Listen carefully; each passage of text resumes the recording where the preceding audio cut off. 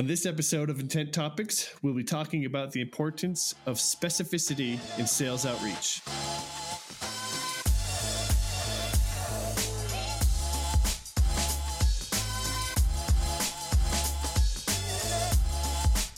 Logan, what's happening, bro? What's cracking, dude? You ready to talk about this? Yeah, let's do it. Sweet, man. Dive in. So, biggest problem, I think, fundamentally with sales outreach is the lack of specificity. Right. And I think it can really hammer down the potential effectiveness of an outreach program. So yeah. So before we go too deep into that, it may seem obvious, but why don't you talk about what you mean about specificity? Cool. I'm saying that word. Yeah, I think it's powerful. So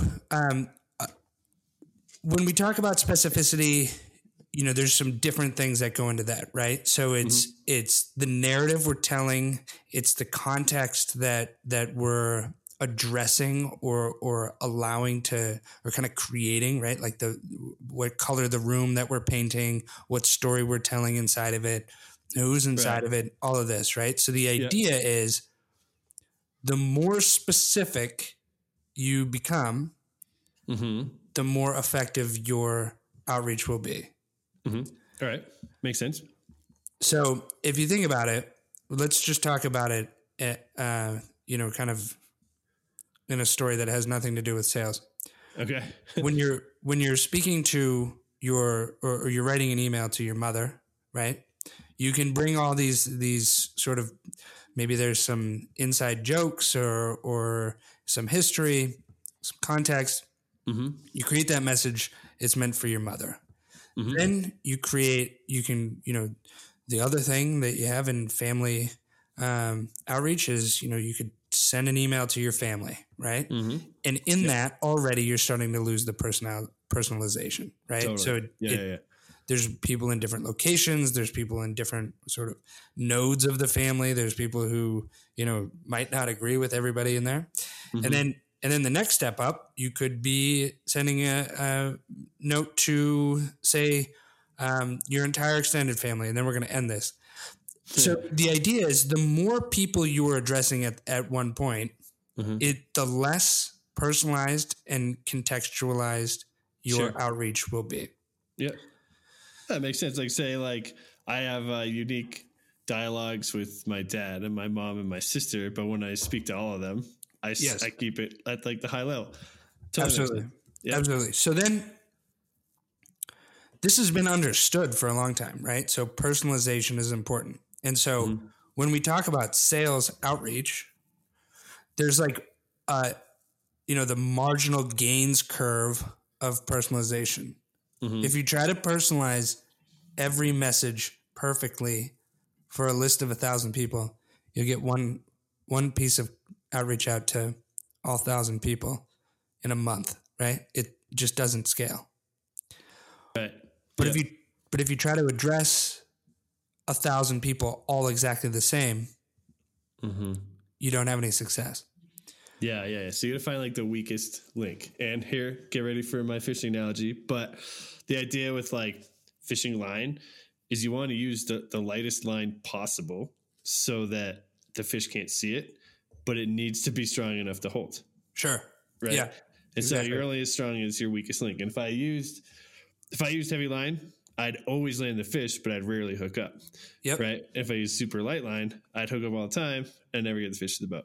So Absolutely. Same concept here.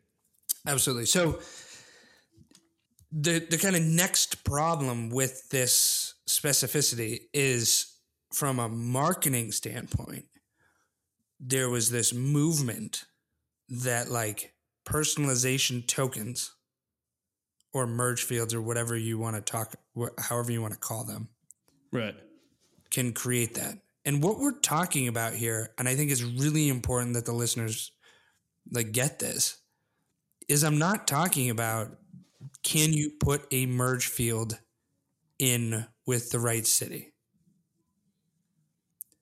The point here would be, can you message language and nuance that might make it seem like that city, Yeah, it's totally opposite. It's like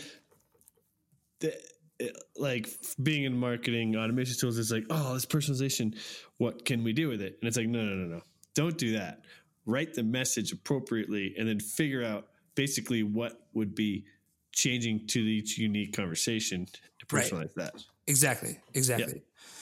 So when we talk about the problems of personalization and more importantly, like specificity, we really want people to understand two things.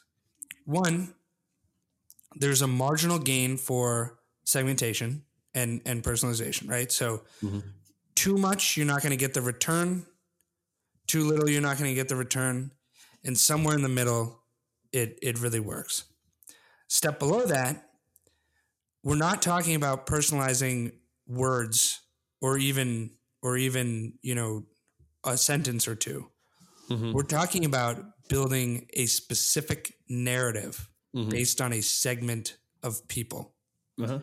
And we're treating these people like we're trying to have a conversation with them. So that's the kind of frame here, is how do we approach that at scale in a way that's effective?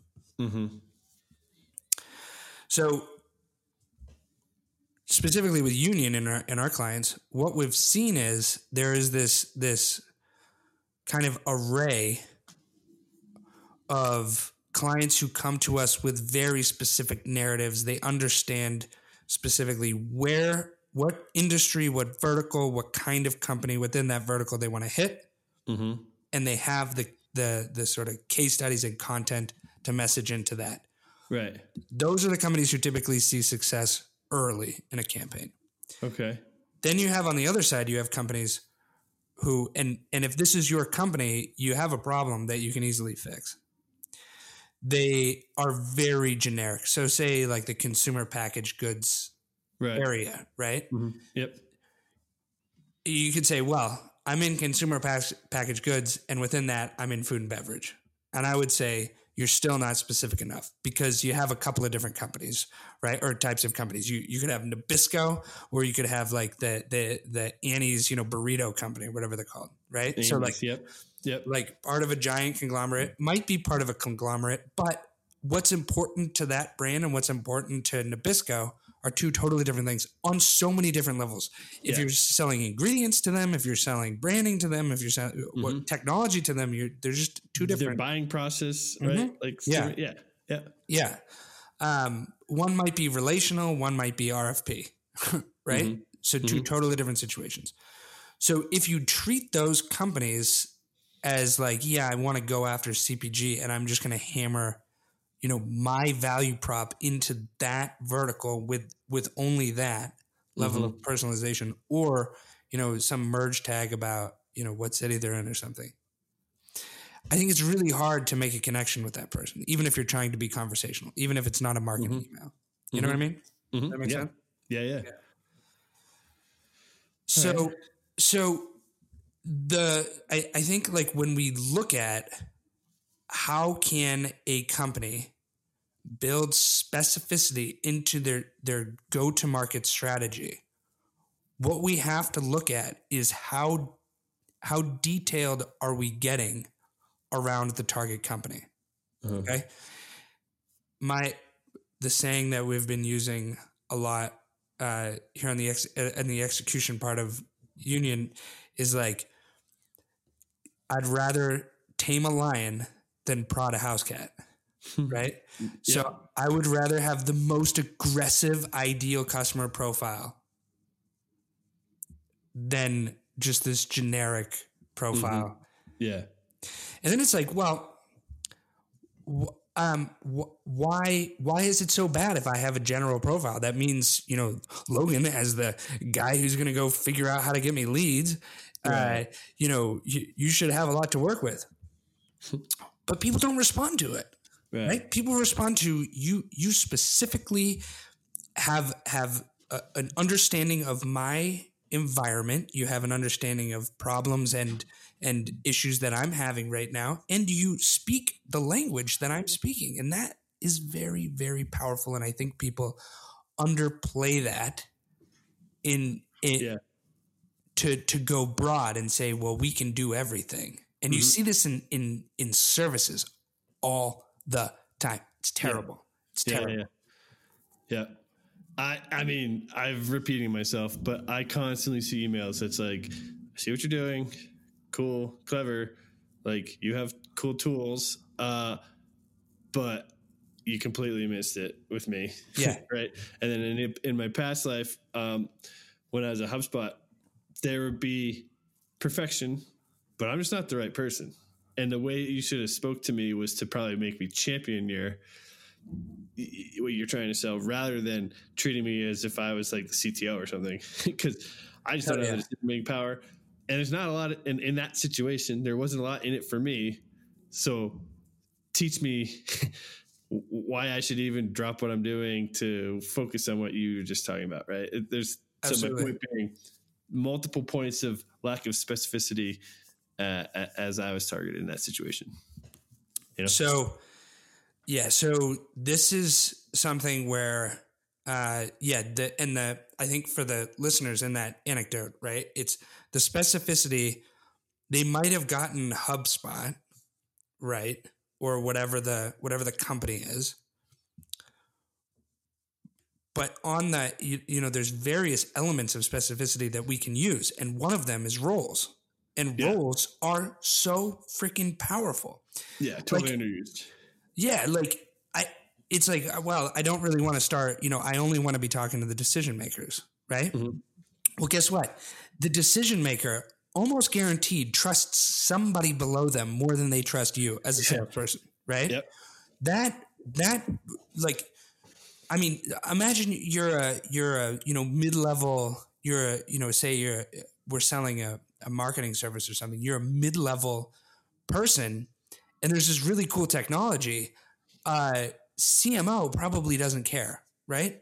Not because they don't have the time. It's information overload. They're getting a million of these emails. Or you see the other direction too, right? CMO is like, we need this thing, or CEO, and the ops team is like depending on what the product is, it's like, so you want us to like undo everything that we've built, and how are we funding that, and what's the timeline, who's directly responsible for that, and there's a whole set of questions that pertain to a layer deeper.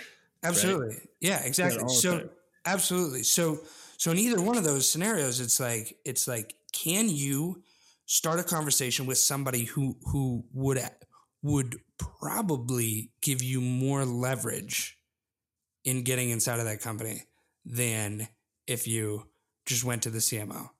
So if you have a list of a bunch of CMOs and you build content for that CMO, and then you drop down your targeting because you just need to add more people to your list, and you say, all right, I'm going to go on LinkedIn and I'm going to find a bunch of, directors or managers or something, and you use the same content, you're gone. Done. Yep. Now what's important to a CMO versus what's important to a manager? I'm not going to tell you. That's for me to know and for you to figure out. So we look at a few different types of specificity. You have role specificity, you have technographic specificity. Yep. So somebody who uses HubSpot uses words that, HubSpot users use. Somebody who uses WordPress use words that WordPress users use. So use those words. That could be your segment. It might not matter what role they're in. If you're targeting companies that use these things, or it might. Like one of the best examples would be Salesforce, Salesforce.com and HubSpot use words to talk about the exact same things. Yes. Right. And it's just like, Absolutely. So you got to talk the native tongue. Exactly. Yeah. So you have the technographic, you have firmographic. So how does a CMO in a Fortune 500 company see the world versus how does a CMO at a startup see the world, right? Yeah. Or the roles below them. What are they seeing, through their windshield? And we can use that. And that's really what we mean by specificity is find the context that matters that you can leverage, and then figure out how big you can build that group of targets Mm-hmm. before you start to lose that. And really, the more you do this, the more you start to really get that feeling for like, okay, it's getting dull here. Does this actually have anything to do with that person? Does this have anything to do with that list? And now your content can really start to get boxed in the proper segmentation. Mm-hmm. And now what you start to see when you nail the specificity of your narrative based mm-hmm. on different elements, you get people responding excitedly because it sounds like you're a salesperson that can actually help, or your sales team can mm-hmm. actually help them. And those are the leads that when we pass them, they end up in people's pipelines with such greater probability. Yeah, totally. Than just mm-hmm. a generic, because we don't do the generic stuff anymore. It doesn't work. It's just a waste of my team's time and you know, my client's money. So we just don't do it. And when we get that specificity, it is amazing. Even mm-hmm. though it might be 5 or 6 hours more work to mm-hmm. iterate on content, the money's there when the deal gets closed. Yeah. It's crazy. Yeah. No, we talk about this a lot. Like, everyone's trying to find a way to make it easier, right? And your point is like, stop looking at making it easier or less time consuming or cutting corners, and put the work in and make it more accurate. And the success will pay. It'll pay off. Oh yeah. It's unbelievable how much, you know, it's almost like this whole, you know, the global warming question, you know, where it's like, well, you know, it's really hard to get people to give things up in the short term, you know, for things to be okay in the long term. Right. Mm-hmm. And it's funny because like wherever you sit on the spectrum of is global warming real or is it fake, right? Doesn't matter what you believe. It is true. People will very rarely, unless they really see a tangible benefit for them right then, make that decision to put more work into something that they might not see the result, you know, tomorrow on. Right. But what I can tell you is that it's pretty funny. Last week we had a email go out from one of our clients, 6x return on the average or 6x increase on the average leads per week. We broke the segmentation down in like basically 25% for 25% off of what we've been running. We got 6x return in 5 days. That's silly, right? That is real money for everybody involved in that situation. Yeah. And so what you're saying is you took a group of targets. Yes. Whereas you maybe would have presented one message and you broke them into 4 different sub messages to be as specific as possible. Yes. And you had those return. Wow. That's cool. Yeah, wow. So that's 4 times the work for 6 times the results, right? Yep. And I can tell you 4 times the results. What's that? I can live with that math. Yeah, and but then it's like every time we identify a company, you know, in the future, you're just sharper at where to put it. We know where it's got to go. Like that's amazing. I mean, one could challenge you to break that into 8 groupings, right? Like how deep could you go, right? And maybe that's the next. I don't know. That's where, like, you know, that's where we got to look at marginal returns, right? It's a shocker that I think that there are probably people working on exactly what you just said right now. Our content teams and our list teams, you know. That's great. I'd expect nothing less of that from you. Yeah. But everybody's excited when you win like that, when you really do start to make those specific messages and you see what you get back from them, it's amazing. And so I would challenge everybody, like, investing in that data, investing in that, you know, the extra content writing, investing in the extra, you know, strategy meetings and all of this to really figure out what your narrative is and who you want to message. Yeah. It's totally worth it. You can kind of see that too. So what we do here at Union when we're onboarding, well, there's 2 things that are relevant. One is we have this thing we call a fit analysis, and we ask a target all these questions, right? And then we're able to get a feel for what their fit score by using intent data and our outreach to be successful. The other thing is an onboarding questionnaire. We ask a bunch of questions which allow us to be specific, right? And you can tell with some clients or prospects who's willing to put in the time, right? And sometimes right out of the gates from an onboarding questionnaire, we've seen some clients just not be willing to put in the work. They just basically want deals handed to them, right? And that's a red flag, right? But then you'll see these other people that put in so much work. They've thought about this, for starters. That's huge. And B, they put so much work into these questions because they know that the more specific we can be, the more accurate we can be with the messaging in the list and the target and everything involved. And I love seeing that. And you could use like you could predict who's not going to be successful based on the effort they put into like basically helping us ramp. Absolutely. Yeah. And that's what's a significant part of my job is, convincing people to really narrow their focus. Right. Because at the end of the day, when you narrow your focus, you win more. And then all of a sudden it becomes worth it. Well, and you own that group of companies. And that's huge. Yeah. And I've heard you say this before too. Like, though it's hard, it is a requirement to make sure that you look like you're not sending like a blast email. Yes. 100%. Or you're dead. Right. And I have a spam box and a trash box full of those. It's like stupid subject line. You're just blasting.